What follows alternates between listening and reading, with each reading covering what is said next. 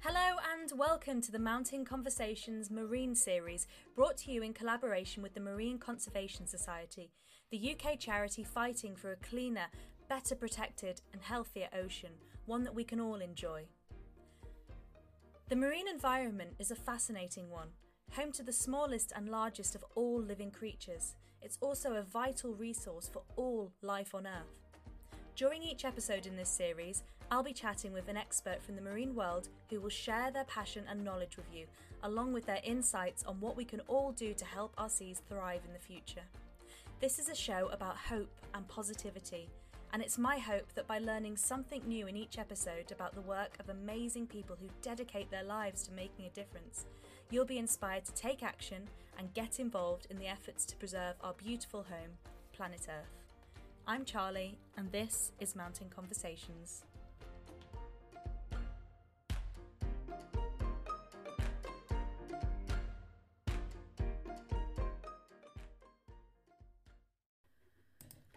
Welcome back to this next episode of the Mountain Conversations Marine Series in collaboration with the Marine Conservation Society. Today I have the absolute pleasure of chatting with a comedian that you may have seen on Live at the Apollo, Mock the Week, and that's just to name a couple of the brilliant shows she's been part of. It is Zoe Lyons. Hi Zoe, welcome to the Marine Series of Mountain Conversations. Thanks so much for joining me. Absolute pleasure. Can I dive straight in and ask you to introduce what we're going to be talking about today? Yes, we're going to be chatting about, shall we call it the power of the sea? I like that. The power of the sea and its healing hold. That's how I like that. Yes. That's a lot of mystery the there. Buoyancy. I feel like there's a lot of mystery to unpack there. So brilliant. Well, can I ask you, I ask all of my guests because I'm always fascinated, but can I ask you what it was that sort of sparked your, I say, passion for nature, or, you know, your desire to be out there in nature? Was there a one defining moment, or was it a lifetime? I was lucky enough to grow up in quite a rural part of Ireland, by the sea. And in a place called Dunmore East in County Waterford, and in the 70s when there wasn't an awful lot going on, so actually nature was pretty much the only thing you had to enjoy. And we were really lucky. We lived in a house that overlooked the sea. From our kitchen window you could see out beyond the cliffs and then down towards the sea. And at night, our entertainment at night, and I'm not making this up, was to turn off the kitchen lights and count the fishing boat lights out to sea. That was it. This is very much pre-Netflix era. That was our version of streaming entertainment in those days. And it was beautiful. It was a beautiful part of the world. And I was 4, 5, 6 years old. And I vividly remember still the joy of being in those. There was heather on top of the cliffs, really bouncy heather, and lying in that beautiful bouncy heather and watching rolling seas and little fishing boats being tossed about in this, this amazing swirl of salty wonder, and picking wildflowers with my dad and taking them back to my mum, and that has really stuck in my head, and that's really what I think that's where the connection was first made, and it's really strong. Also beautiful pine trees around there as well, and to this day I'm just obsessed with a pine tree. I can't get enough pine trees. I love a pine tree. I love the smell. It reminds me of Christmas. God. Yeah, just love it. I was in Kent the other day, and we were doing something in this small patch of woods, and it was all just beautiful pine trees, and honestly I don't think I could have felt any happier. So it was that I'm going to call it imprinting at a very early age, and being very aware of the beauty of nature has really solidified in me into maturity. No, I think I love that. I mean, I've said before on this show that I didn't grow up near the ocean. I sort of grew up, I grew up I was lucky enough to travel the world. My dad's military, so we traveled all over the place. But a big chunk of my childhood was in Yorkshire. And if you want to be furthest away from the sea, go to the middle of Yorkshire. And that's where we were. And so obviously I had trips to the beach and stuff, but it was never sort of ingrained in me. I never imprinted on the ocean like you say you did. But I think it's when I as I got older, and I had a period of recently living in North Wales, sort of near Anglesey, and Oh yeah, that was when I started to really explore it. It was the first time, I could take the kids after school to the beach, and we'd see these jellyfish that were washed up on the sea, and I'd never seen a jellyfish before, and it was all this. I think for me, it was the curiosity. It was the oh, I've learned this about this one thing. I now want to learn about the next thing and the next thing and the next thing. And then I slowly started to realize, as you call it, the power of the ocean. And seamlessly, we seem to have come to where we're going to talk about today, what we're going to talk about today. So you called it the power of the ocean. Can you expand on what you mean by that? I think it's such a basic human thing, standing on the edge of land and looking out to sea. I think it's it must be something so historically innate within humans. Humans must have travelled to reach the end of land to see oceans, and it has such a deep psychological effect on me whenever I see the ocean. It is a crossing of boundaries. It's one thing finishing and another thing starting, and I think that's why people spend a lot of time staring out to sea. I live here in Brighton. I watch people just sitting on the beach staring out to sea, and it just presents itself as a land of or a space of other opportunity. And maybe I've thought too deeply about that, overcomplicated that, but it is in its most basic form a boundary between where you're normally at home, where you're normally inhabit, and another world. And that never leaves me. That sort of anthropological thing of, I always imagine sort of, people seeing the sea for the first time who'd years and years, hundreds of years ago, who'd never even seen a photograph of the sea or an idea of the sea, to witness it with their own eyes for the first time must be mind blowing. And yes, I'm lucky enough now to live by the sea again. I think that the power of the sea is that it draws you back. It has that magnetic pull, and once you do get connected to it, it's very hard to leave it. It's really hard to leave. I can't imagine living in a landlocked situation now. I really, really can't. No. Particularly over the last 2 years, with pandemic and everything, I've spent more and more time in the water, and it really did have the power to get a lot of us through a difficult time in our recent history. No, definitely. I mean, I think I as I say, I lived in Wales. I've now moved, as you know, over to North Norfolk. So I've gone from one extreme to the other. But but I couldn't be further away from anyone. But I knew that I needed to move. Long story short, we needed to move, but I knew that I needed to move somewhere that was still this incredibly biodiverse coastal kind of region. I presented the option of, like Norwich or somewhere a bit more cityish to the kids, and they were like, no, why? So they wanted to be by the sea too. Absolutely. And I'm just thinking back to what you said about the wonder of seeing the sea for the first time. And I've still got a really strong image in my head of my now 5-year-old, the first time I took him to the sea, and he'd had a really tricky start. He was premature. He's been through all sorts of operations and stuff. But I remember one time when he was well enough to be able to take him out for the day.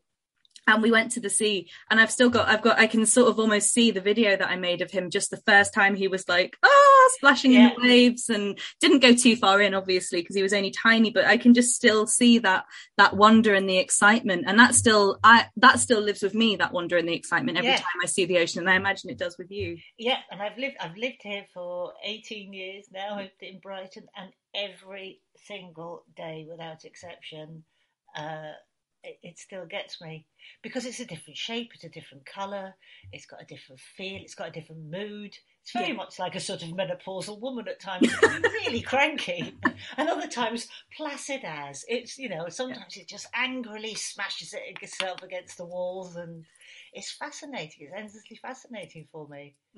I know the colour, what you say about the colour. Sometimes when I'm driving the kids to school, I can we get a shot of the ocean, which is quite nice, a nice view. And sometimes it's green, sometimes it's bright blue, sometimes it's really like brown and murky. Steely grey sometimes. Sometimes it's like that gunmetal grey, and you're like, that is a cold, dark place today. But it's got all its moods. all of its different moods. Like one of those mood rings. Remember those mood rings? No, so I used to be absolutely terrified of the sea, and I'm still not. I think it's safe. I think it's like safety first to be a little bit terrified of the sea because it's such an unknown.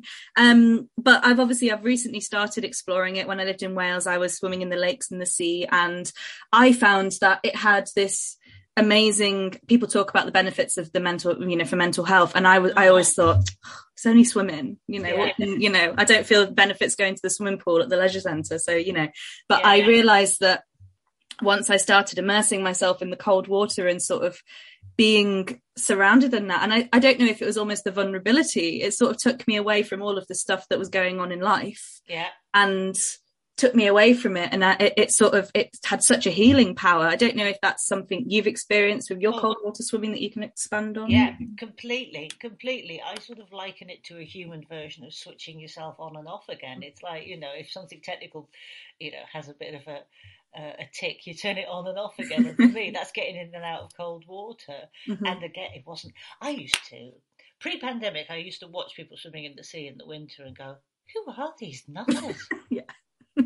What pleasure are they to I'm cold and I'm watching them. I just couldn't fathom it. It just looked like the most alien, ridiculous thing. As much as I love the sea, I had no desire to get in December. I was like, that's just nuts. And then, obviously, when everything was sort of taken away from us and options were limited as to what we could do with ourselves, myself and a couple of friends down here, they started before me.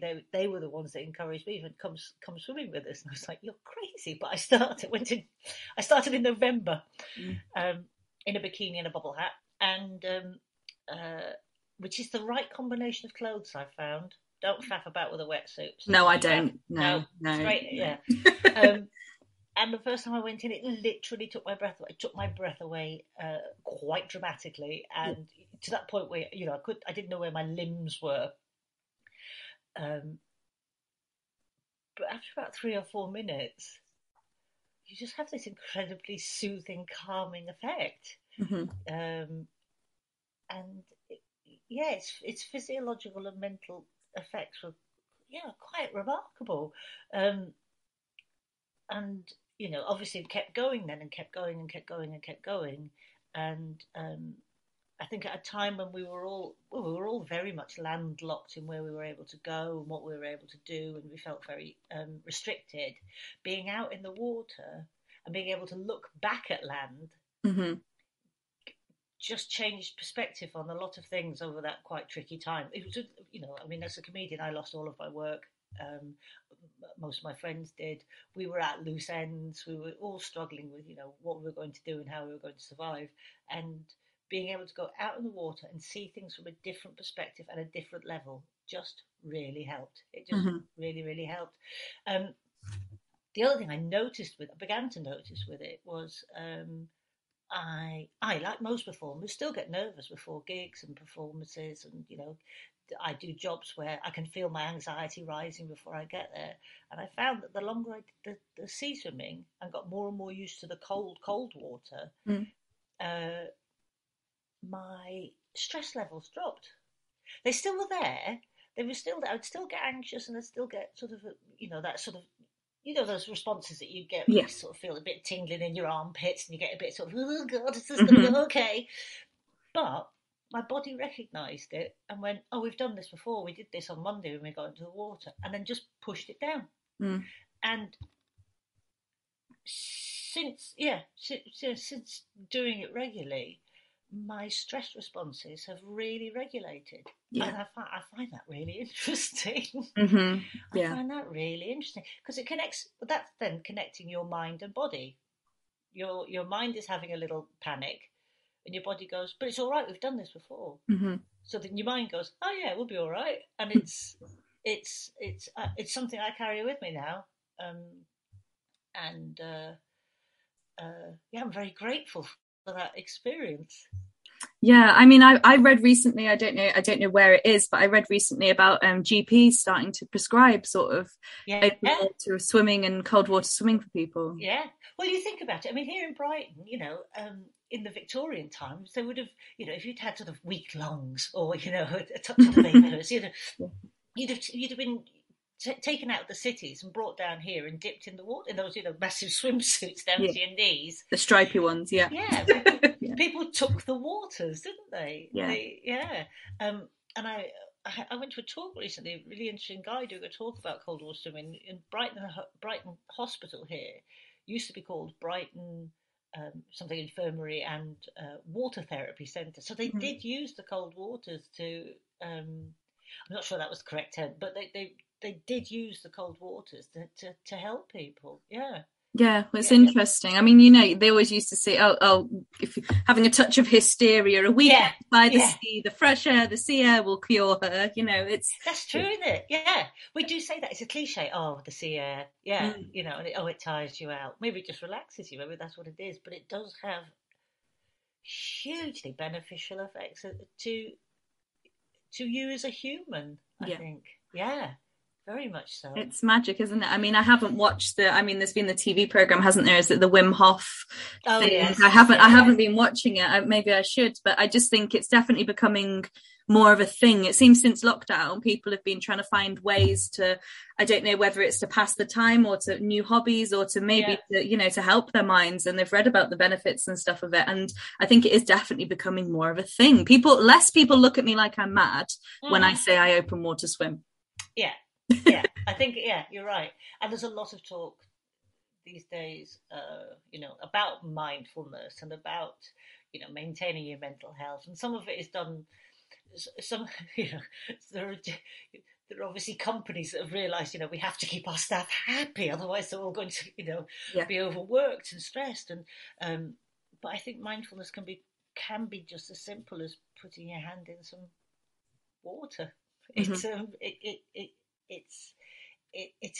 is an accessible thing if you open your eyes and you look and see what's around you. And there's a lot of talk now about the reconnecting with nature and the importance of nature. I just find it sad that we have to stress that. Yeah, I find that's what it saddens me, that we've got to a point where we have to go, look at nature.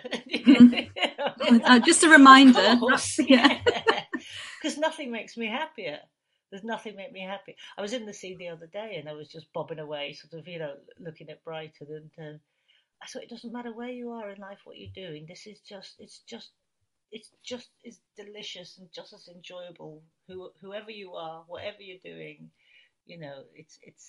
it's free, it's there, it's accessible. Even if you have got mobility issues and you can't get in the water, just being by the water and enjoying nature's shapes and patterns and Yeah, I think that's it, isn't it? I mean, yesterday I went, obviously it was absolutely boiling yesterday. I was like a big sweaty mess. So after school, I took the kids and we just went, and we didn't go fully in. They can't swim just yet. So they're there in their ridiculous life jackets.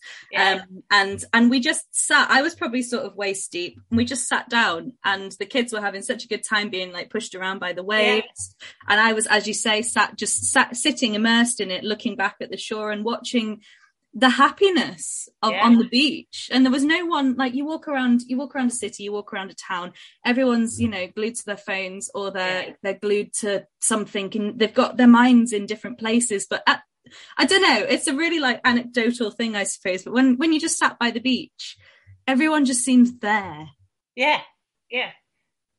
in the moment. In the moment, and isn't that that's another thing we're taught to do? It's very hard to do in the modern world. But being in the moment and enjoying the pleasure in front of you, it's great. I mean, I don't know, but I'm really a dipper. I'm a sea dipper. I say sea swimmer, but I'm really using the current. The current is doing all of the work. I'm quite a dipper. Do you swim properly? Are you a proper? I do in lakes. I'm a lake swimmer. But right. I'm a sea splasher. Right, okay. You say splasher, I say dipper. Okay, Yes, a wallower. Is that because you find it harder in the waves, or? No, it's because of I'm more scared of what's in the sea, and I think because I don't know. I've got this thing in my head. Obviously, I know where I am in Norfolk. I know there's a lot of these, you know, where it suddenly will just drop off on a shelf. Yeah. And I don't like the feeling of being, it's probably a control freak thing, but I don't like the feeling of being out of my depth. So, Yeah. and I know how quickly the sea can take. I've had it before where I've been. Luckily, it was in Dorset and the water was crystal clear. Where you know, when the waves take you back, Yeah. And I'm fine. It was fine, but because I could see. But if that was to happen in the Norfolk coastal waters where it's all murky, it would just be no, never again. So, but will you swim out of your depth in a lake? Yeah, I know that's really weird, isn't it? Because I'm the complete opposite then. Okay. I really struggle in fresh water. I'm much happier. No, I'd be quite happy if the sea just plummeted away from underneath me. You know, sometimes when you're on holiday, you go beyond the reef and then it just goes. Mm-hmm. I love that now. Wow, I love that. I love because it's like, what's down there? That's the problem. I mean, there's some times where, I mean, like up in Wales, there'd be the lakes in the mountains and they were deep. Like you could paddle around the shore and it was fine, but you could see that it just plummeted. And those ones, I was like, no. I get much more scared about things in lakes. Really, I think it's reeds and rushes and grasses in lakes, and also fresh water is very unforgiving. I find it has. Because it doesn't have the salty buoyancy. Yeah. So I say it has a mean grip on you. It'll let you slip. And that's why I'm happier in the sea. I think it just cushions you ever so slightly, that salty buoyancy. Yeah. But a lake will just, I think I'd be even less happy in a river. Yeah. This is not to say that I don't enjoy the beauty of them. I equally enjoy the beauty of rivers and lakes. It's just when it comes to their slightly mean embrace, I'm more at home in the sea. Yeah. The cold lava could take you away. Yeah. I went for a lake swim with my brother last year. He lives in Surrey, and there's some beautiful lakes near him where you can go swimming. And lakes tend to get colder in the winter than the sea does. And that was, I'm going to say, mind-meltingly cold. And I didn't have a wetsuit on. It was a very, very steely experience. Chilly. Yeah. I know there's some one of our favourite places to go was up the side of one of the sides of Snowdon. There was these series of waterfalls that had created these natural pools. Oh, beautiful. Absolutely gorgeous. But we went up there in July and it was probably about 26 degrees outside. I did this really unattractive slip and slide into it accidentally because the rocks were really slippy. Oh. Didn't think how cold it would be, and my kids were filming me, and honestly, it's it's the most. Looking back, it's hilarious. But I always say I was breathing like a fish on land. It was just absolutely. It's alarming, isn't it? When it does take your breath away. I mean, it is alarming. It's that's why once you've got past that point, when you've deliberately wanted to enter the sea, not just sort of pratfalled into it. It's a great exercise in sort of mind over matter when you do sort of those sort of 90 seconds, 2 minutes in, and you can breathe again. Breathe again. You can breathe normally. Yeah, no, it always is. It's just, but then do you always find it's like when you get in and people on the side are watching you and you're going, and then after 5 minutes you're like, oh, it's fine once you're used to it. Yeah, it's lovely once you're in. That cliche. I went swimming up in the north of Scotland at the end of last year, and the beaches up there are just beautiful, absolutely stunning. And people do say they look like the Caribbean beaches, and you're like, oh, come on, but actually it's white sand and blue sea, and they're just gorgeous. And I went for a swim up there, and I could see people watching me going, what's she doing? I was like, it's lovely once you're in. Once you're used to it, it's fine. Yeah, absolutely stunning. No, it's one place that I've not explored yet, but it's on the list. It's just so far away. It's quite a long way away. It is quite a long way away. Especially from you, I suppose. But very worth a visit, very much worth a visit. So I'm curious to know sort of, you're an ocean ambassador for the Marine Conservation Society, which is why we're here chatting today for the Marine series. But I'd just like to know sort of why it was that you became an ocean ambassador, why you felt it was important, and what work do you do to sort of, you know, spread the word? That's what I want to hear more about. Well, I in my spare time, I love to go scuba diving, which is a hobby that I took up sort of later in life. I only learned about 7 years ago. But again, it was something that very much, without wanting to be over dramatic, I think it changed my life. I think it really did. I think it opened up my eyes to the unbelievable beauty and wonder under the water, and just the diversity of life, the bizarreness of life down there, the fierceness of it. It's just the colour. It blew my mind. So. For the last 7 years, I've sort of gone various places scuba diving, and I'm very, very aware that I'm in a, you know, it's not a sport that is accessible to everybody, and I'm very lucky to be able to do it. I'm in a privileged position where I can take myself away and go on lovely trips and experience these things, which I know is not possible for everybody. So I think it was just being able to sort of highlight the wonder and the importance of the oceans to people who maybe aren't necessarily that connected to it. Um, and I'm lucky enough every now and again to do bits and bobs of television where, you know, we'll do a charity event where I'm able to sort of donate to a charity. And I thought, well, I enjoy the sea so much, and I felt like I wasn't doing my bit. I was enjoying the sea, but I wasn't doing my bit. So I thought, well, if I try and sort of hook up with the Marine Conservation Society, then perhaps I can bring something back to a place where I feel very happy and feel very alive. So that's how it started, really. I donated one of my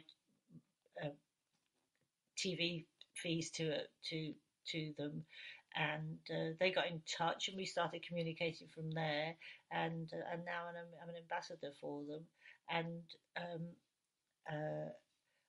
I you know, try and raise awareness as much as I can within that parameter. You know, I, I I don't do it. I'm not constantly out there doing things for them, but it's just getting involved with the beach cleanups and that sort of thing, making people aware of the importance. It's just the real importance of our oceans. You know, it covers such a huge part of our planet. They're essential, and you know, looking after our animals. My attitude towards sharks has changed dramatically over the last 10 years. I think, like a lot of people, I used to have this, I'm going to say, a rational fear of sharks. I think the film Jaws had a lot to do with kids of the 70s. I think it did. And you know, now having been able to see them in the wild and just how beautiful these animals are, I think it's just so important to raise awareness about protecting them, and of course on our own shores as well. We have sharks around the UK as well. So that's really my role, and I suppose it's trying to. Even though I'm an ambassador for the charity, you know, I, like a lot of people, you know, you get frustrated and you think, what can I do? What's the point? What, you know, how am I going to make an impact on such a big problem? And how are we going to clean up our oceans? And sometimes it's just as simple as I walk down the beach and pick up rubbish if it's there, and you think, well, at least that's no longer on the beach, you know. Particularly where I live in Brighton. We have a real big problem here in the summer with people coming down, enjoying the beach, and then just leaving all of their trash on the beach, which is, I find that so heartbreaking. I find it so heartbreaking for a couple of reasons. A, it destroys the environment. But B, if you're trashing a place that you've come to enjoy, it says to me that you have no real feel of what you're enjoying. You have no ownership over it. You don't trash something you love and own. You don't trash something that you appreciate. You don't trash something that means something to you. So there's clearly then a disconnect between people and how they're viewing the world that they're living in. Mm-hmm. That, I just wouldn't do it because I care about the planet. I care about what it looks like. I want to look after it. I want to, nurture it, not destroy it. So whilst I get annoyed and angry with people that do that, then I think, well, there's clearly a disconnect between how they're viewing the world. Yeah. Maybe they don't view it as theirs. Mm-hmm. It is theirs. It's all of ours. Look after it. Tend it. Tidy up. Yeah. Protect it. Yeah, I think it's as simple as that. I find it hard to understand why someone would go on a hike and with their full picnic and then dump the bag of all the rubbish next to a rock. Like, are you expecting someone else to clean it up? Are you just expecting it to stay there? What's yeah and I think this is small fry in a world of where we're trying to sort out pollution and plastics and all of those things, but do the little things. And it's that there's clearly a disconnect between people's idea of who they are and their place in their world if they feel that it's all right to trash it. And I think that's sad. Mm-hmm. I think they should. I think people should have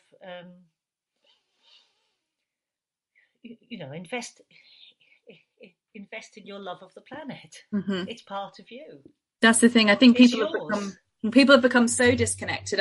I never realised that on the beach and things, I never know, because I've been sat, down a Chroma or whatever and watched people having a coffee on the beach, and they've put their cup down, and I look and go, they're going to leave that cup. I know that they're going to get up and leave that cup on the beach. Are they expecting someone else to go and pick it up? Because my 6-year-old normally does, and normally goes and hands it to them. But, I don't stop him.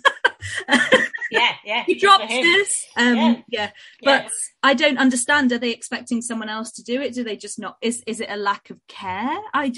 It's hard to pin it down, I think. Yeah, I do think it comes down to a lack of connection, and maybe that's what this is all about,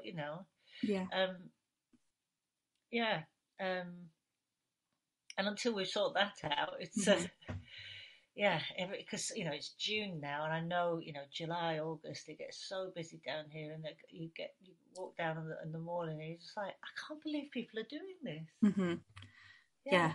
No, it's absolutely mad, and I think as I say, as the summer comes in, it gets worse. But I can go for a walk to some of the more sort of remote beaches that you have to walk to get to, and you still find it. You still find stuff there, and it's just it's mind blowing that it has such a wide reach. You come to these supposedly rural areas where there's very little human interaction, and yet there's a water bottle or a full carton of milk I found once down there. Oh, okay, that's interesting. Yeah, it was gone off, so it wasn't useful, but but it's interesting. I was going through. I was going away somewhere recently, and more and more we're putting water stations in railway stations and airports. And to cut down on plastic and disposable bottles, and you put those things in place, people use them. They get used.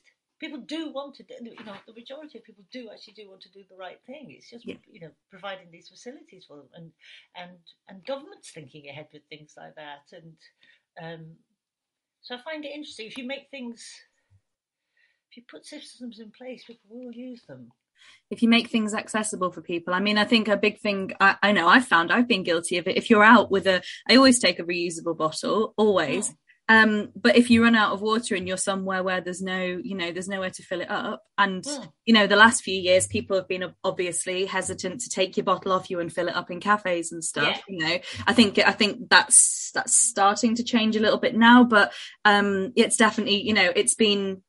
I think that's probably been a cause of me going into a cafe and saying, I'll buy a bottle of water on the way out, rather than just filling it up, and because the facilities haven't been there. So as you say, we can all do as much as we want, but until it comes from higher up. My big bugbear as well is supermarket plastic. It's just I can't believe that they're still wrapping things that have already come in their own wrapper. Bananas. Yeah. I don't understand. I just don't understand. Yeah. Why does a banana need a house? It already has a house. Or if you buy a couple of avocados, it comes in its own little canoe. Yes. And you're like, what's that for? Yes. A canoe wrapped in plastic. Yes. Yeah. A canoe wrapped in plastic. Yes. Because again, God, when I was a kid, the streets were just littered with plastic bags because you got them free at supermarkets. And people didn't think, and they just, took loads of bags and they'd sort of fly around like autumn leaves in the streets, in the wind. And thankfully, that has been massively reduced due to legislation coming in and due to people being educated to bring a bag with you. There you go. You use it forever. Which I'm still useless. I just carry it all I've got a marvellous collection of totes bags that I now sort of, I live in Brighton, so, you've got to have an on-trend tote bag. Well, I've got loads of them. I just don't take them out. I'm useless. You need a bag for your bag. That's where it'll bag for your bag and your reusable bottle. It's like an expedition every time we leave the house. But that's been a very, very effective piece of legislation. It's like, well, now take my broccoli out of its plastic thing, please. I mean, as much as possible, I try and buy loose. Of course we do. I try and buy loose. So it's, I think people want to. Yeah.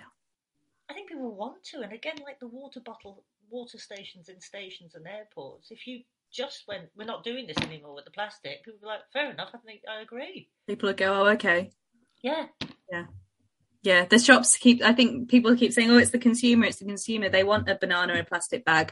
No, but I'd love to talk to someone who, when you stood in a supermarket and they've got the bananas that are just bananas and then the bananas in a bag next to them. I'd love to just talk to the people who buy the bananas in a bag and say, why are you buying a banana in a bag? I'd love to know what's the thought process. Is it a cleanliness thing? Is it a... Well, I mean, if you're eating the banana skin in the first place, you've got a problem. Well, so, I mean, it's like, it's in its own coat. Yeah. It doesn't need another one. It doesn't need an anorak on top of it. That's just layering. A little poncho, like at Alton Towers. It doesn't. In fact, you said not eating skins. I was speaking to a friend the other day who made, I can't remember, what was it he said he made?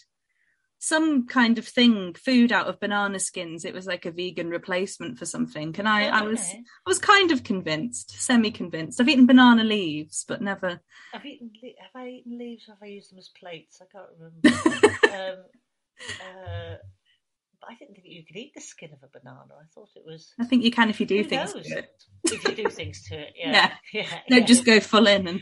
Yeah, bake it, sprinkle it in sugar. Lovely. Yeah, perfect. Yeah, it's perfect if you change it completely. But yes, no, that's one bugbear for me. But I know my first episode for the Marine series, I spoke to Fionn and Kirsty, who are the volunteer and community engagement managers for Wales and Scotland, and they were saying about when the plastic bag legislation came in Wales, they've actually seen a 50% reduction in plastic bag use, and that's amazing. That's huge. Yeah. So it works. It does work. Yeah, it works. So just do it. Yeah. You know what I mean? Yeah. It's frustrating. Yeah, I very much doubt if a big supermarket chain just suddenly went, we're not doing this anymore. We're not wrapping a cucumber in it. I very much doubt people would be stood at the door going, well, that's it. I ain't shopping here no more. Never buying a cucumber again. No. Yeah. And I get it. I get it that it's hard. I get it that people have other things to worry about, at the moment. I get it, all of that. But so if it's made easier and helped along, then that's just better for everybody. People have huge concerns at the moment. And saving the planet as well as sort of heating your homes and putting enough food on your plate is it's a lot to ask of people. Mm-hmm. So I think it's up to these big corporations to take responsibility at times and go, we're not going to do this anymore. This is how it's going to be because, well, it's better for everybody. I think so. I think we all shout about how, we have to make these big changes, but it's not, if we all just could collectively make small changes, we'd have a huge impact. And I think if those small changes seemed more tangible and more accessible to us, and as you say, I think people would get on board. Yeah, they do. But it's because it's the convenience. We're so used to the convenience of things that it feels like if we have to go in and make a change ourselves, then oh no, can't do that. We're all resistant to change in that way, aren't we? We're all guilty of it. But if as you say, if the corporations came in and just said we're changing this, then one, we'd have no choice, and two, it would be fine. Yeah. We'd all get on with it. Yeah, exactly. And then you'd see the reduction of plastics on the beaches. And I mean, like, I live near the I'm super into my wading birds at the minute by the sea, and my ground nesting birds. So I've been going along and watching these little oyster catchers and avocets where they're all nesting quite near to where I live. So it's really exciting. But the amount of times I've walked down, and exactly where the adults are walking, they'll be wading through plastic, and there'll be fishing wire, and there'll be bottles, and they're literally, it's as if they're kicking them out of the way to get, and that's just, it's heartbreaking. So anything that we can do to sort of reduce that, I'm on board with, and I don't know why anyone else wouldn't be. Yeah, and it is hard. Like I say, it's hard, and we can't reduce everything, and we can't be, it's difficult living in a contemporary world and not producing some sort of waste. Mm-hmm. But yeah, something needs to be done pretty quick. Definitely. I don't know what, but I don't know what. But I know something needs to change. Absolutely. But just to go quickly back to before we finish, we've obviously talked about all these, small changes we can make, but how would you encourage people to get involved with either the ocean or with helping to clean up the oceans, or just connecting? How can people do that? What would you, from your experience? For me, it was when I started scuba diving and I started learning about, just the diversity of life under there. It fascinated me, and that's what sort of, kicked off my whole thing with it. Yeah. I'm going to bring it back to that fact that it's the countryside and the seaside and the coastline is there for everybody. It's there for everybody.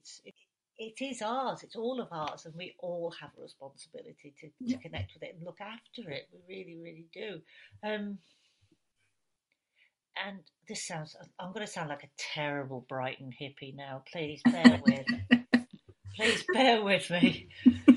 But just taking time to look properly at things, to really look at things, to look at the sea, to smell the ocean, to listen to it. I find that is such a pleasure. And once you have pleasure in something, once you have a respect for something, you want to nurture it. And I know that I'm going to finish that with like a Tibetan singing bell sort of thing. But it's true. I think it's true. And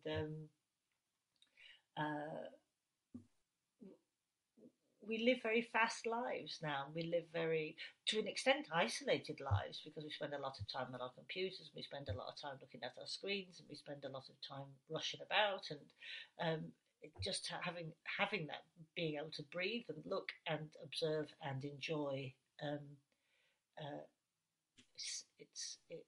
I can't emphasize it enough. It's what gets me through life. Mm-hmm. Yeah. And you know it yourself when you're watching your birds, and your waders, and people like look at you and go, "What? Doing what?" And you go, "Yeah," but once you start really looking at them, you're like, "These are incredible looking things. Look at that." Yeah. It's fascinating.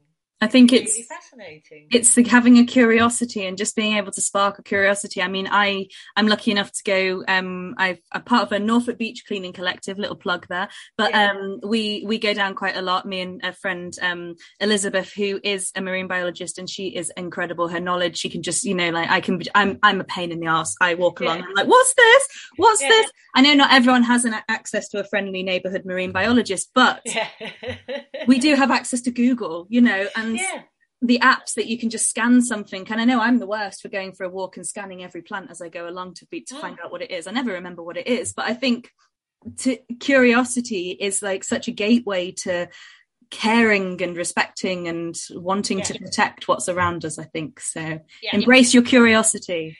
That's a very, very good word. And I completely agree with you. It's a curiosity. It's open your eyes. It's open your eyes. It's look around. It's here. It's now. It's around you. It's living. It's breathing. Enjoy it. Get your eyes off your screen. Yeah, curiosity is a great word. Yeah, because you're right. It's sort of from curiosity, passions develop, and then when you have a passion, you have a love for something, and then you desperately want to protect it. Absolutely. Yeah. I mean, with me, my birds, I'm a notoriously crap birder, but that all started for me because I was stood on watching this particular bird one day, and I was like, what the hell is that? What on earth is that? I've never seen that before. And I googled this strange black and white bird with a beak, the color of the beak and stuff, and it came up, and I was like, oh, that's interesting. And once I'd seen that one, I wanted to learn about what was it? It was an oyster catcher. But I want penguin. Oh, that is unusual in Norfolk. Yes. Yeah. That's unusual in Wales. But yeah, it sparked a curiosity, and it opened the door to wanting to learn about more. I don't think you can look at the wood pigeon outside and learn about it, but then not know about the blue tit that's next to it, or the swifts that are flying above my house and screeching. You can't. For me, I don't understand how. I mean, I know my neighbours think I'm mad because I go outside and look up at the sky, but I don't understand how you can hear the swifts that are nesting somewhere outside. You can hear them; they're screeching from 4 o'clock in the morning. How you can hear it and not go, oh, I wonder what that is. What is that? Yeah. I've got a beautiful jay that comes and visits my garden, and I know jays they're a bit of a bully of a bird, aren't they? The jays. I've heard bad things about jays. They're a bit of bother boys of birds, but he's beautiful. He's big. Yeah, he's big, and he's got the most incredible electric blue flashes in his wings. He's absolutely beautiful, and I can just see that from my window. It's marvellous. Yeah, isn't it? I saw my first jay the other week, and I was. Oh, really? We've got quite a few jays around here. I'm in Central Hove. Yeah, but there must be a little a gang of jays. A collective noun, a group of jays again. It's a trouble of jays. Yeah, just hanging out and intimidating all the other birds. But they are stunningly beautiful. And it's quite funny. I watched a woman. I saw it on a wall, and I saw this woman. It was lovely. She was in her own little world, and then sort of went, "Oh, wow!" And she was really taken aback by how big this bird was and how beautiful it was. I could see her looking at it and going, oh wow, that's it, and that was in the middle of a town. It was lovely. Nice moment. I think that's another thing. Just again, quickly, we could go off for hours, I imagine, but I think people have this thing, and this was mentioned in the first episode of this marine series, that people have this idea that to protect the oceans, you need to be near the ocean, but you don't at all, because obviously it all starts from wherever you are. It starts with your usage of things. It starts with your recycling. It starts with your plastic reduction. You don't have to live near the coast like we do to have an impact. Yeah. Because it all ends up there anyway. So it all ends up there. Everything we do, it's all connected. It's all connected. So I think by connecting with what's around you wherever you are, even if you're in the most urban feeling place, you get some incredible wildlife in urban areas, as you're saying. Yeah. So totally. So definitely. There, yeah. So I think embrace your curiosity. Have a look under a rock. One of my favourite things. My niece is 7, and her level of curiosity when it comes to animals and insects is brilliant. And you can't help but be carried along by that. We found a stag beetle, and it's like, wow, look at that. I've still never seen one. Oh yeah, big, fascinating. Yeah, it's brilliant, and I think just by getting out there and learning about what's around you, then hopefully, sparking that curiosity might just be the key. Yeah. Yeah. You've got the word of the podcast. That's it. There you go. Yeah. That'll be my quote. Yeah. Brilliant. Well, thanks so much, Zoe. It's brilliant. I'm loving interviewing all the ambassadors. I think it's just amazing learning everyone's sort of journeys and everyone's experiences with the ocean. I know I said to you on the phone, it's so nice to interview people who come from a range of backgrounds and aren't sort of a scientist studying a particular plankton in a particular part of the ocean. It's nice to see, talk to people who, like me, who just love it. Yeah, That's it. That's my background. I bring absolutely no scientific or academic skills whatsoever. Me neither. Just an enthusiasm. I think that's 90% of it, isn't it? Enthusiasm and passion. So, but anyway, thank you so much, Zoe. Absolute pleasure. Enjoy the rest of the day, and thank you. Yeah, happy wader hunting. Well, not hunting, obviously that's the wrong word. Searching. Thanks, Zoe. Take care.